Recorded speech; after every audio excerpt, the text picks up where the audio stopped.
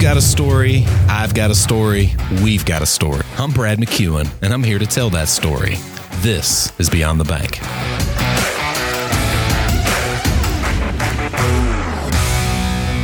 I think anybody who knows me, or at least regularly listens to Beyond the Bank, is well aware that I've got a real soft spot for people.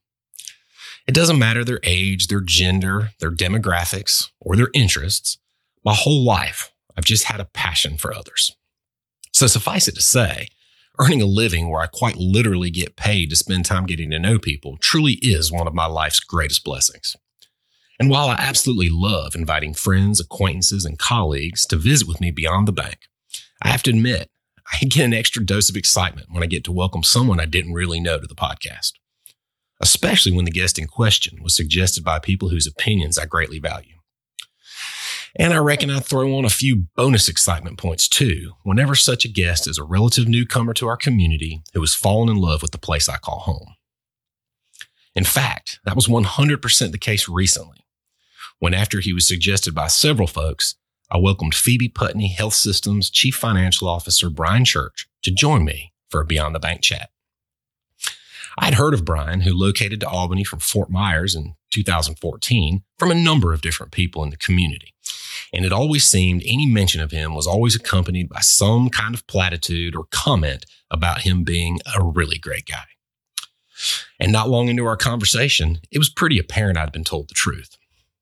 Exceedingly gracious and forthright, Brian spent nearly an hour with me, not a small chunk of time for the CFO of one of the Southeast's preeminent healthcare systems, talking to me about growing up in the church house, the many positive forces that have impacted his life, his journey into healthcare finance, and most importantly, the love and affection he and his family have for the Albany area community and the incredible people who call it home. Please welcome my guest, Brian Church. Brian, I have to be honest, yours is a name that has come up repeatedly as I've spoken to friends and colleagues about potential podcast guests. So I really am thrilled you were able to take the time to come in and chat with me today.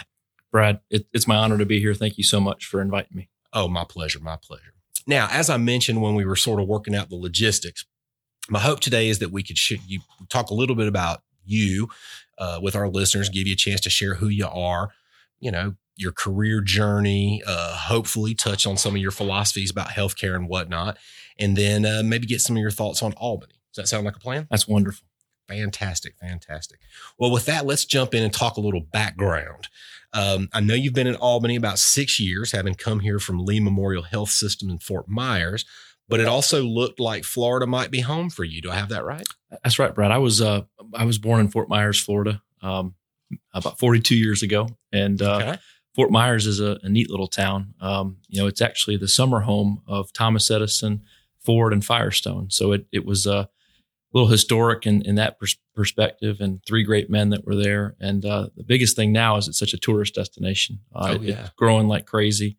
When I was growing up there, you could actually ride your bike down the street. Now you might get ran over by a senior citizen. So there's so many people there, and it's just growing. But yeah, I grew up down in Fort Myers. My mom was a school teacher. My dad did a lot of work with business development and sales across his career. So good upbringing, good family, just a great place. Now, it never snowed, never got cold, but no, it was a great place to live. Well, I can appreciate that. In fact, that is one thing you and I have in common. I too was born in Florida. I believe a little bit further south. I was originally from Boynton Beach, Florida, although my parents lived in Boca. But we left there when I was 2. Beautiful area. But I do have to claim birthplace of Florida, still have kinfolk there. My wife, the only member of her family born in Florida. Wow. Awesome. Yes. In fact, she was born in Tallahassee, which I think you know a little something about. I know that too. So we'll talk about that in just a second. Now, you mentioned mom was a school teacher and, dad was involved in sales and in business development and stuff. Give me an idea about, how would you categorize sort of life in the church house growing up? Yeah, I mean, I would say we were very much middle-class family. My parents were both very Catholic and grew up in Catholic households themselves. So we went to church a lot. I wouldn't say there was anything too different about growing up in the 80s that most people didn't experience. But, I think back now, and we had VHS tapes. We'd go to Blockbuster, and obviously that'd be the big thing. You'd go and get the newest release of whatever movie, and just a different time, a lot slower. It feels like than what today is like, with all the technology and everything that's available to us. At our our fingerprints. So, but no, I mean it was a great area to grow up in. The thing that constantly comes back to me is just constant growth. I mean, the communities down there are just always growing at such a clip, and a little bit different, obviously, than what we see here in Albany sometimes in terms of those challenges. But every community has challenges. Oh, absolutely, absolutely. Now, I went to Catholic school, not Catholic, but I did marry a girl who grew up Catholic, and she comes from a large family. Did you have siblings to deal with, or was it just Brian? Nope. I have a little brother, Alex, and he's still down there. He lives in Cape Coral, Florida, which is right across the river from Fort Myers. And he has 3 beautiful daughters himself. I've got 1 daughter. So we've got, 4 girls between the 2 of us, and there's no boys left to go. So we're both pretty much done, and we're happy with all girls. I got you. Well, as mentioned, went to Florida State, Tallahassee. Good Florida-born boy would look at that as being a success. What I'm interested in knowing is what drew you to Florida State. Yeah, so my dad actually went to the University of Florida, so he was a Gator, and my mom went to University of Illinois. So my dad actually was fine with me going to Florida State, and it really was just the feel of it. I went up to Tallahassee, and much like Albany, I mean, it's just it's a big town, but it's also a small town. Sure. I mean, there's probably 180,000 people that live in Tallahassee, but it just always felt comfortable to me, and Gainesville did not. So I kind of fell in love with Tallahassee and kind of the South, and just the way people treated each other, and how much kinder people were and nicer they were too. I liked the rolling hills in Tallahassee, and didn't have that down in South Florida. Sure, Everything is flat and palm trees. There's really no real trees. No. So that's what drew me to it, and it probably helped that it was about 60% female, 40% male. That was probably a good indicator too that helped. Well, we've found yet another thing we have in common. My father also went to the University of Florida, although he did not graduate there. Ultimately went to Georgia, didn't graduate there either, but that's a story for a whole nother time. But it's always been fun being a guy growing up in Albany, Georgia, Bulldog heaven. That's right. There's no doubt about the Florida connection. There is no doubt about what kind of town Albany is. Albany is a dog. You better get used to it pretty quick. It is a dog city. Yes, sir. It is a dog town. Now, Brian, your role is interesting. Your role at the hospital system is interesting in that, I mean, obviously it's healthcare, but you're on the financial side of things. So back during our time in Tallahassee, had healthcare emerged as something, or were you going at more the financial aspect? Talk to me about that. It's actually pretty interesting, Brad. In the last couple of years, Florida State reached out to me, proximity to Tallahassee, and I've gone and spoke to them a couple of times. I've done some web things for them for their MBA program and their graduate program, because they don't have a healthcare track at Florida State for finance. So they were so intrigued and were looking for people that graduated from Florida State that got into healthcare. So when I was at Florida State, healthcare wasn't even on my radar. I was thinking, probably like banking or investments. I really loved investing and doing that type of finance. So when I graduated, that's basically what I got into. I started working for American Express. They had a program to help you get your Series 7 and your insurance license, and they taught you all about the different programs. And it was a great company. What I learned pretty quick, though, as a 22-year-old, it was real hard for me to talk to a 60-year-old and try to convince them to trust me with their retovernment savings. I can appreciate that. So I loved the investing side of it. I didn't so much care for the 99% sales that you had to be doing at American Express. So I quickly pivoted and actually had a real kind of strange opportunity. My dad was working for Lee Memorial, doing business development, and they were trying to get a half-cent sales tax for a new trauma center. And he was a big supporter of that. And he was on street corners holding up signs trying to get people to vote for that. So one morning at 6 a.m, he drug me out of bed to go to a street corner. And I was standing there for 2 hours holding the sign up, and happened to be next to this wonderful woman who I had never met before, but she turned out to be the secretary for the CEO of the healthcare system. And she asked me a bunch of questions about, you just graduated from college. What are you doing? And it was just a casual conversation. I didn't think anything of it. But at the end of the day, she said to me, she goes, "You're going to meet with this person next Tuesday. I've already set it up." I'm looking at her like, okay. It turned out to be the VP of finance for for the hospital. And I met with him, and I remember going into his office, and the first thing he said is, "I don't have a job for you. I didn't want to do this, but Linda told me I had to do it, so I'm doing it." I said, "Oh, this is a great start." You're about to say, welcome. But literally an hour and 45 minutes later, we just hit it off, and we just had a great conversation, and he could tell I wasn't there to try to hit him up for a job. I just was trying to understand more about healthcare finance. And about 3 weeks later, out of the blue, he called me, and I'll never forget this too. He said, I had an opening, but it's a terrible job. I don't think you're going to want it, but if you want it, you can have it. And it was probably the lowest job in healthcare finance you possibly could have. I was a bookkeeper / AP clerk, making, I don't know, $12, $11 an hour.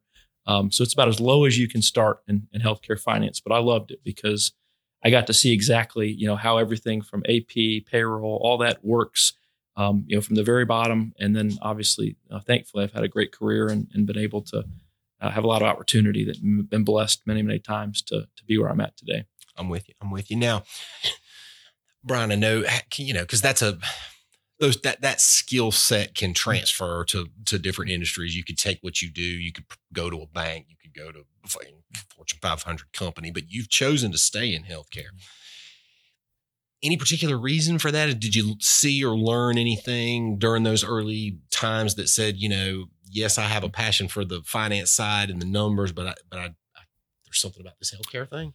Yeah. And Brad, you and I've actually talked about this just recently, but I think to me, what intrigues me about healthcare, specifically not-for-profit healthcare like Phoebe, is the fact that you are truly, it's not just about the finance. It's about the community, and it's a constant balance. The hardest part of my job is balancing. We want to do everything we can to give away as many services as we possibly can. But if you give away too much, then you can't make payroll and you can't pay your bills. Sure. So I love that challenge of, let's do more and more and more for the community, but then let's make sure we balance it with strategies that can actually pay the bills and keep our employees, doing what they need to do. So I love that daily challenge. I love that at the end of the day, what we're actually doing is providing a service to the community. I'm lucky every once in a while I get to fill in for our CEO for new employee orientation. And I always start out by telling them, if you remember one thing from today after 12 hours of orientation or whatever they have to go through, remember, when you walk down the hall, you're taking care of your mother, your brother, your sister, your aunt. You're not taking care of some number. You're taking care of the community. They're depending on you. They're coming to you when they're sick, when they're not feeling good. They don't want to be here. Nobody wakes up and says, you know what, I want to go to Phoebe on Tuesday and have a surgery. I've been wanting to do that for a while. And I think it'll just be fun to have somebody cut on me. So people are coming to us, Brad, when they're hurting, they're not feeling well. It's our job to make them feel good, feel supported. So that's what excites me about healthcare, and specifically the finance part of it. It is unbelievably challenging with Medicare, Medicaid, all the commercial payers. But at the end of the day, I get to walk to my truck and I get to see the emergency room. I get to see what we're doing and that we are the 24-hour safety net. And I get to talk to so many community members about what Phoebe has done for them, how it saved their mom, their brother, their dad, and when it was there for them on Christmas Day or Easter or whatever. That's what we're here for. We're here for when people don't want us, sure, but we're here when they need us. I'm with you. Now, having grown up here, I know what Phoebe means to the community, and I know that it's a different animal than, not every hospital or medical hospital system is equal, and depending on the mission and how they were structured and this, that, and the other. What kind of preparation did the Lee Medical give to you? Was it a similar type setup? Was that a community? Yeah, very, very similar, almost a mirror image. So it's a not-for-profit healthcare system too. It was started very humble beginnings, not as old as Phoebe. Phoebe's one of probably the older not-for-profit healthcare systems that I've ever run across. Phoebe was started in 1911 by Judge Francis Putney. He really had three, key covenants when he made the donation of $25,000 to the Women's Auxiliary, that the building be built out of brick so that it couldn't burn down, that it take care of all people regardless of their race, religion, or creed, which in 1911 was pretty phenomenal. Yeah.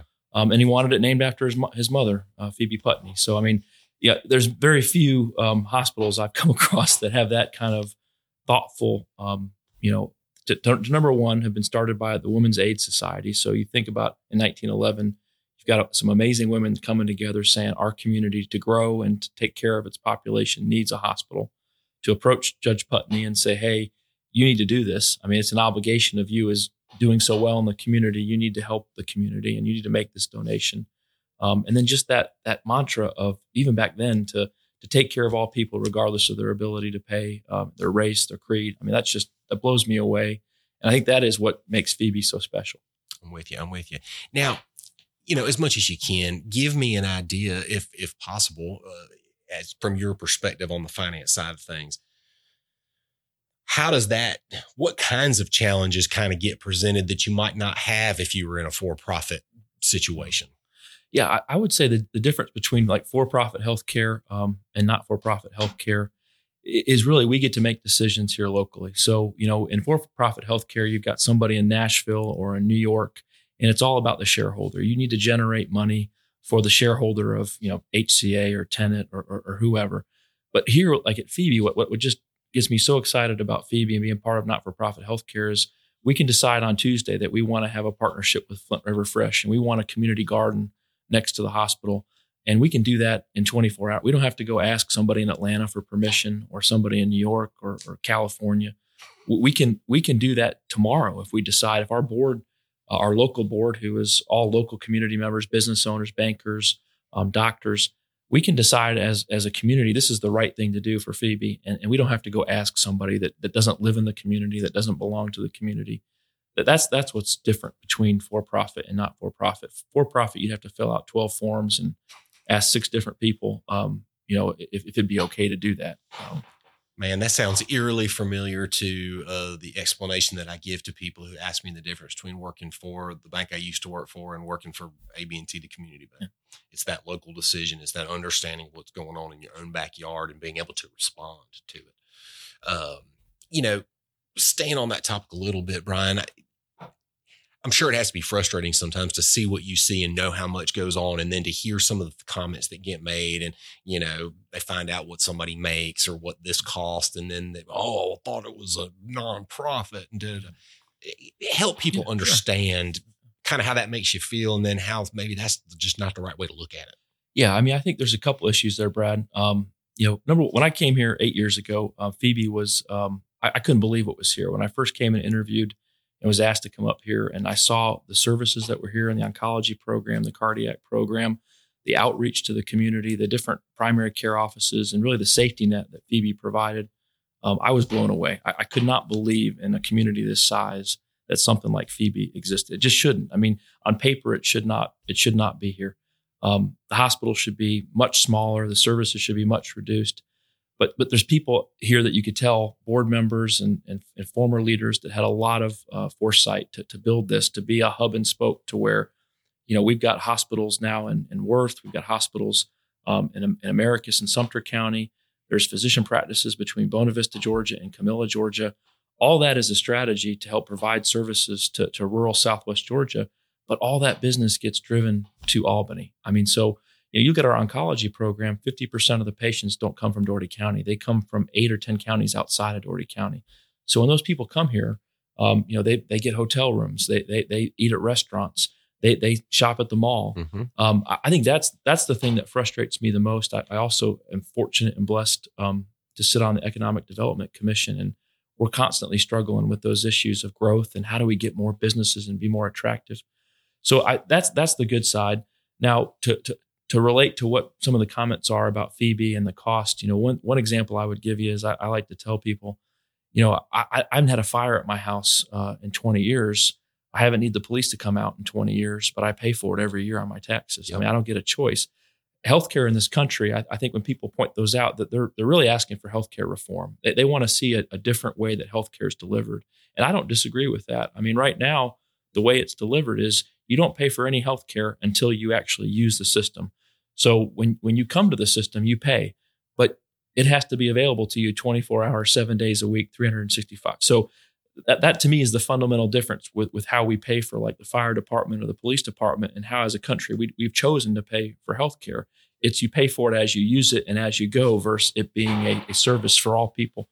So I can understand. I guess I'd also tell people that the costs in healthcare, a lot of them aren't controlled by the hospital. Exactly. So, we recently had to buy 2 new linear accelerators for our radiation oncology program, which Dr. McAfee and Dr. Jones do a tremendous job with that program. Each one of those costs $2.5 million. So, when you've got to make a $5 million investment in a program, it absolutely is not something that Phoebe can control. I can't tell that company that makes that equipment how much I want to pay. So we have to recoup that cost. And I'd also tell you, Phoebe's not perfect, and there's always opportunity. And one of the beauties is that it is a community hospital, and the community should approach us and ask for us to improve and get better and do things differently, or communicate better or have better outreach. And I think our CEO, Scott Steiner, and our boards and all of our leadership team are open to that there is no perfect institution, and Phoebe's not perfect. And I think that's what Scott has tried to bring to us the last 3 or 4 years is, engaging with the community and really asking their opinion and how can we do things differently. Sure. Well, it's funny how far just giving someone an audience and really listening to them. We talk about that downstairs with the junior bankers. I mean, one of the first things we try to teach them is that listening is more than hearing, that it's a active and it's a participating thing. And when you feel like somebody's doing that for you, you're going to be more responsive. That's right. Now, you touched on something that I also think is important to point out to listeners, and that is the hub and spoke concept, this notion of rural health. I never have a physician or anyone connected with the medical world on here with that doesn't come up.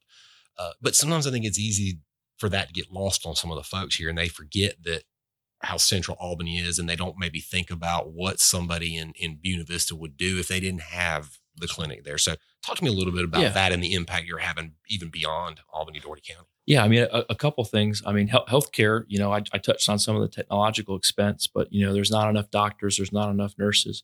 I mean, there is a lot of hospitals, rural hospitals that have closed, not just in Georgia, but Alabama, Florida, South Carolina, North Carolina.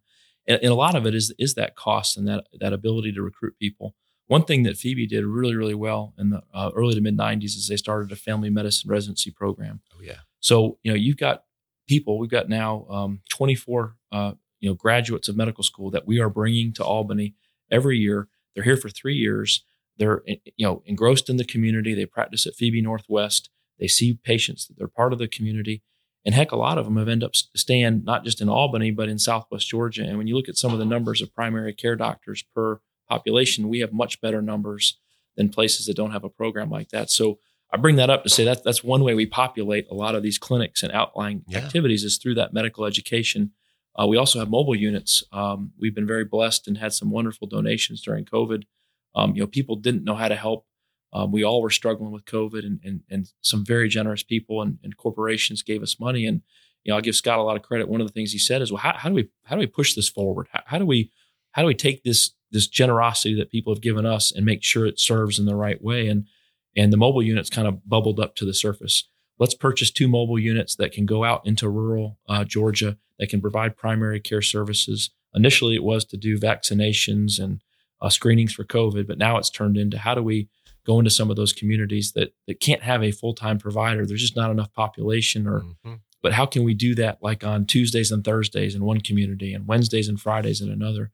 So I think that's, if anything good has come out of COVID, not much has, but if anything good, that's been a wonderful thing. People's generosity has led to better services for rural healthcare. Well, thank you for mentioning that, Brian, because one of the things I was going to ask is obviously, you were fortunate, a little different than Scott, that you got to kind of get into the community before the specter of COVID comes down. But I have gotten the feedback from others connected to Phoebe and to medicine in general that, and we can point to it in banking, that COVID accelerated some things or made us aware of some things that we might not have seen right away and have helped us adjust what we're doing today, even in a post, well, not quite post, but you know what I'm saying. Oh, yeah.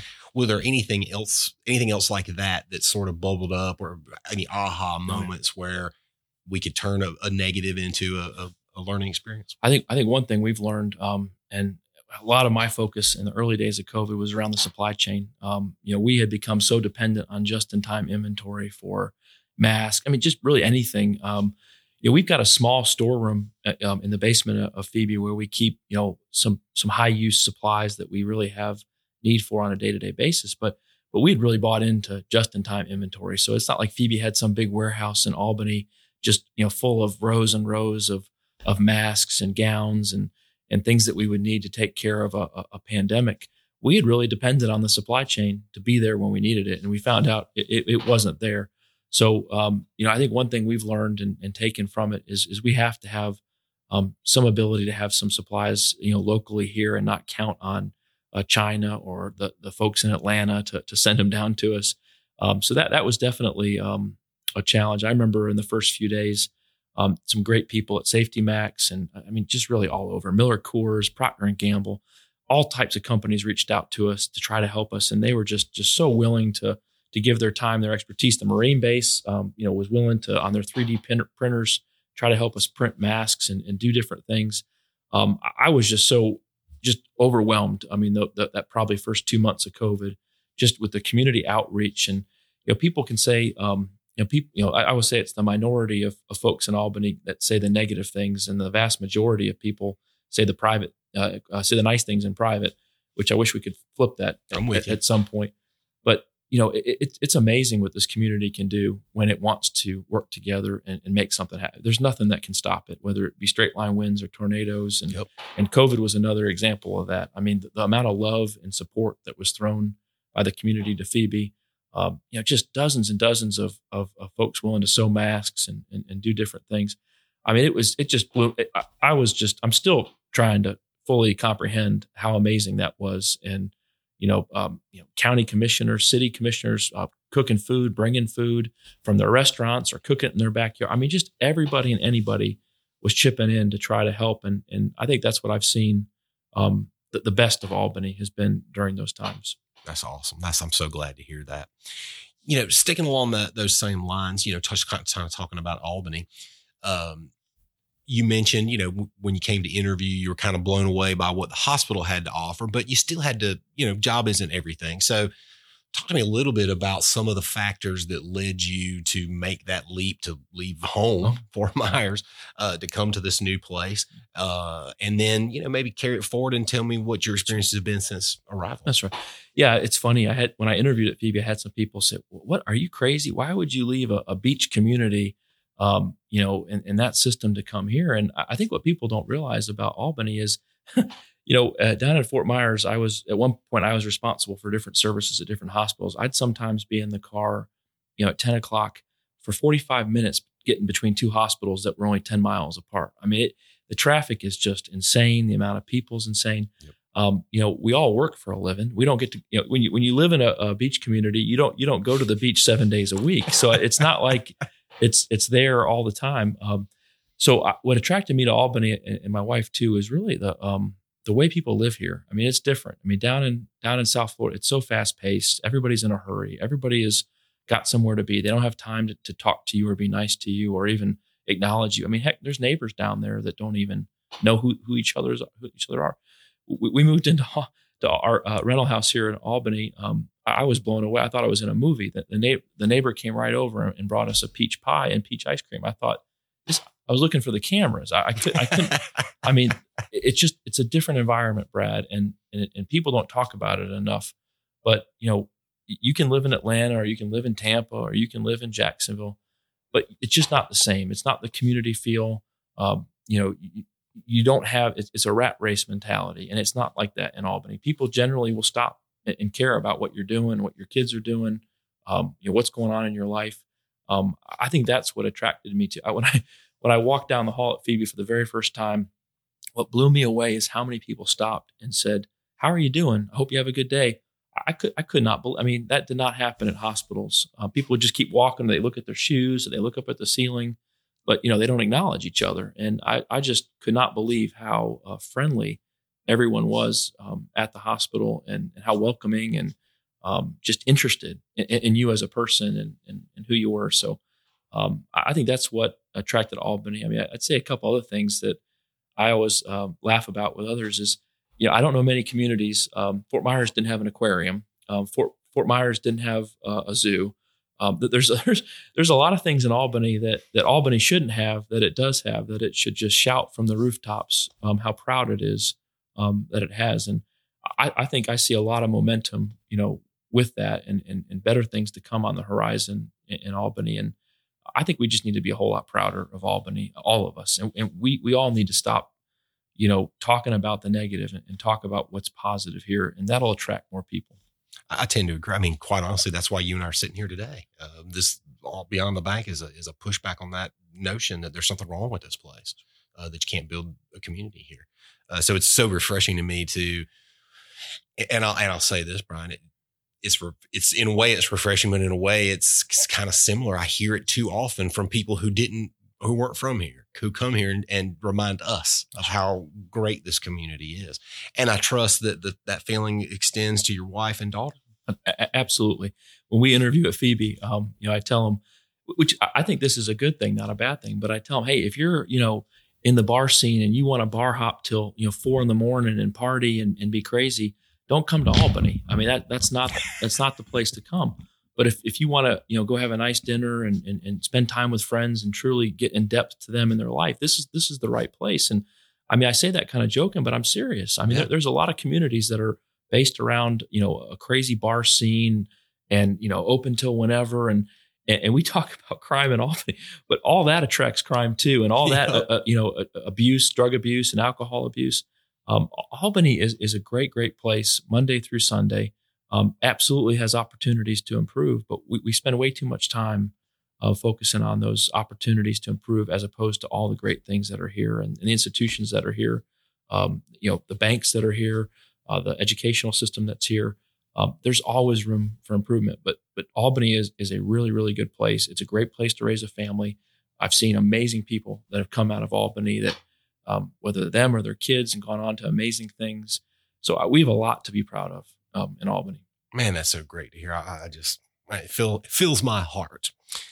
Now, Brian, I know that, you can't share everything, but, I can't have you here and not take the opportunity to kind of forecast a little bit. Can you tell the listeners about anything? I mean, there's been some things in the news about expansion and some plans on the horizon. Can you give us updates on any projects or things to kind of be looking forward to in the coming months, years? Yeah, absolutely. One of the big projects we have is when Scott got here, he started what's known as the Phoebe Focus, which was kind of how do we plan out the next 5 to 10 years? So we spent a lot of time looking at the numbers, looking at demographics and what the community really needs. To your point earlier, we did a lot of listening sessions. We went out to the local churches, asked them what they thought was important about Phoebe, what needed to change.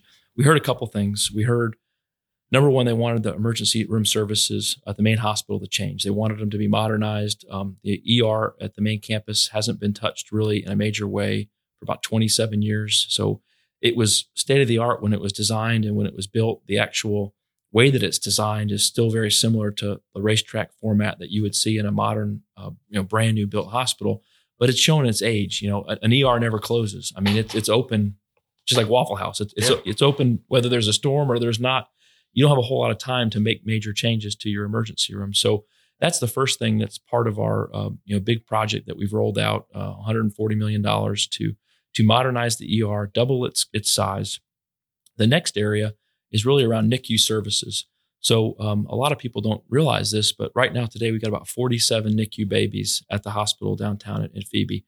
We're actually capable in terms of the space to take care of about 25. So we've petitioned the state. There's been such a need and improvement in neonatal care and the viability of young babies that, the demand is there. So we've asked the state for permission to expand that. That's part of the project. We would go up to 45, 47, ability to take care of those patients in single rooms. Right now it's not like what we would want. It's cramped. My daughter was a NICU baby. We really want them to have private rooms where the family can be with them and have skin to skin contact and really have that environment. So that's another big project that's part of the overall plan. And then finally is really around our ICU services. So when we look at the community, our demographics, just like most of America, we're aging. We're seeing that the 65 and older population is the most growing demographic in Albany. So we got to take care of those people and be prepared to take care of them. So adding additional ICU capacity, intensive care capacity, is the third floor of that plan. We hope to have that project completed in about 2.5 years. And then the most current project, which I think you mentioned a little bit about, is really the Living and Learning Center with Albany Tech across the street from the main campus on Jefferson. The old Albany Middle was also Albany High at one point. that building is in really, really rough shape. It's was built, I think, close to 75, 80 years ago.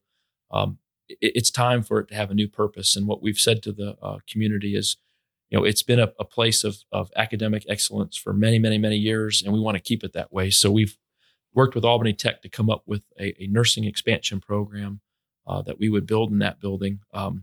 They would move over their ASN program and grow it to 200 students. They'd move over their nursing tech program and some other health science programs from Albany Tech.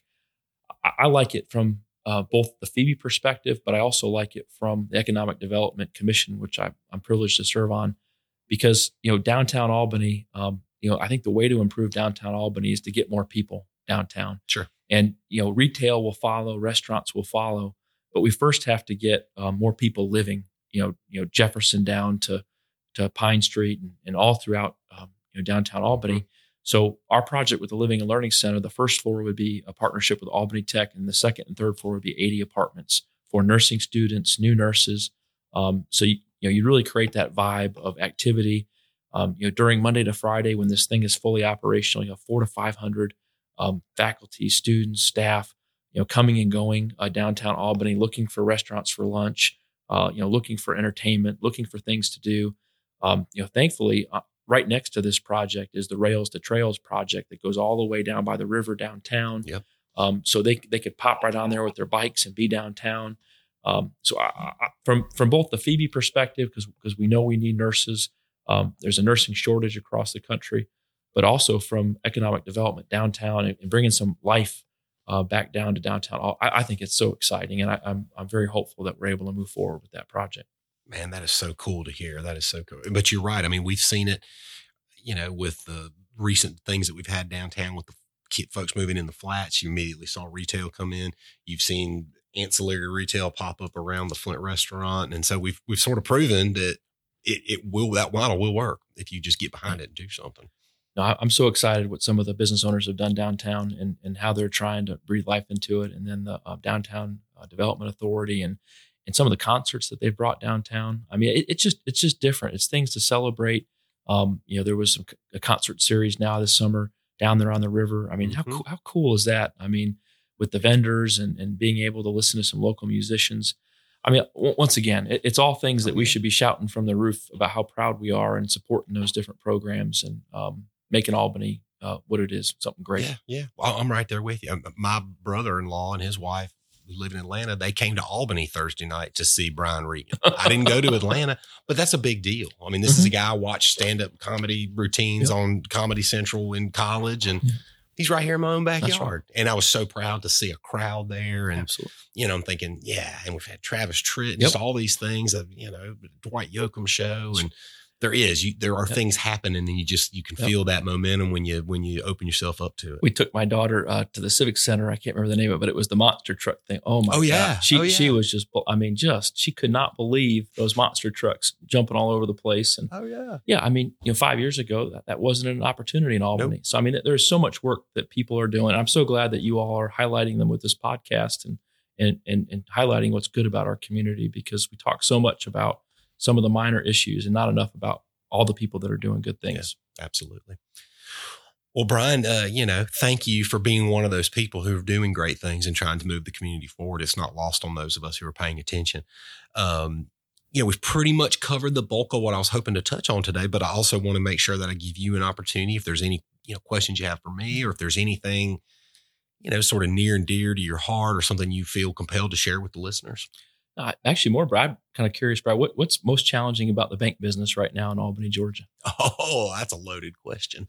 Probably the biggest challenge as I see it is just the sheer volume of information that's out there and making sure that you're able to effectively communicate with people what that means. Yeah. And the fact that the information is out there is going to have a different impact on people depending on what their situation is.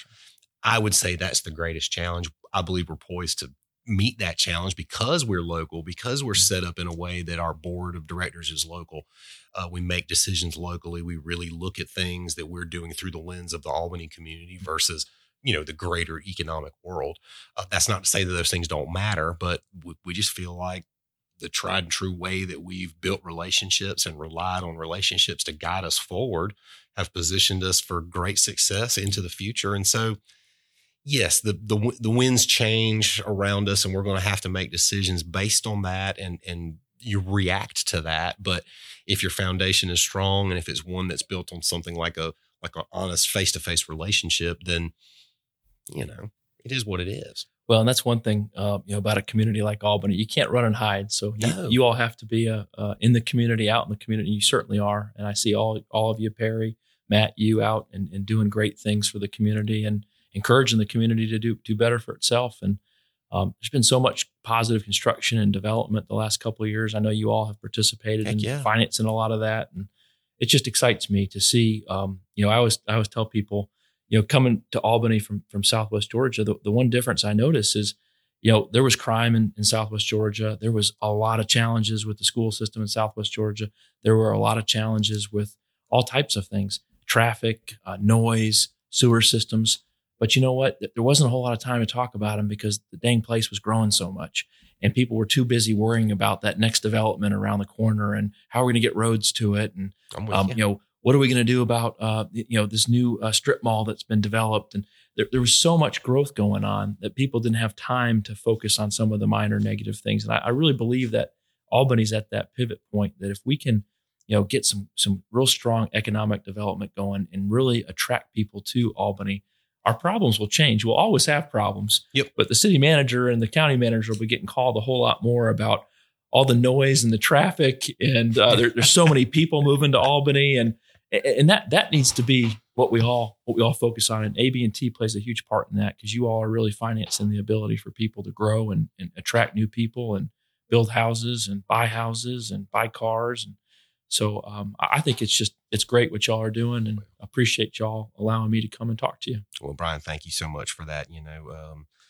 That was the big attraction for me to come here 5 years ago, was that it was about more than just being a bank. It was about, we believe that we're vital to our community, and we want to get better at what we're doing, because that allows us to help make the community a better place. And I think as long as we can keep that in our foresight, we'll always have a good guiding light.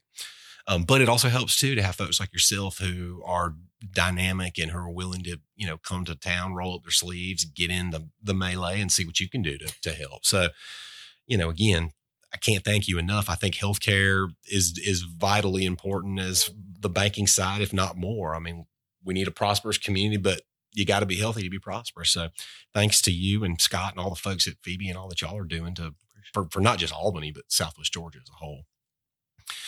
Well, folks, this pretty much wraps up my interview with Mr. Brian Church. Until next time, this is Beyond the Bank.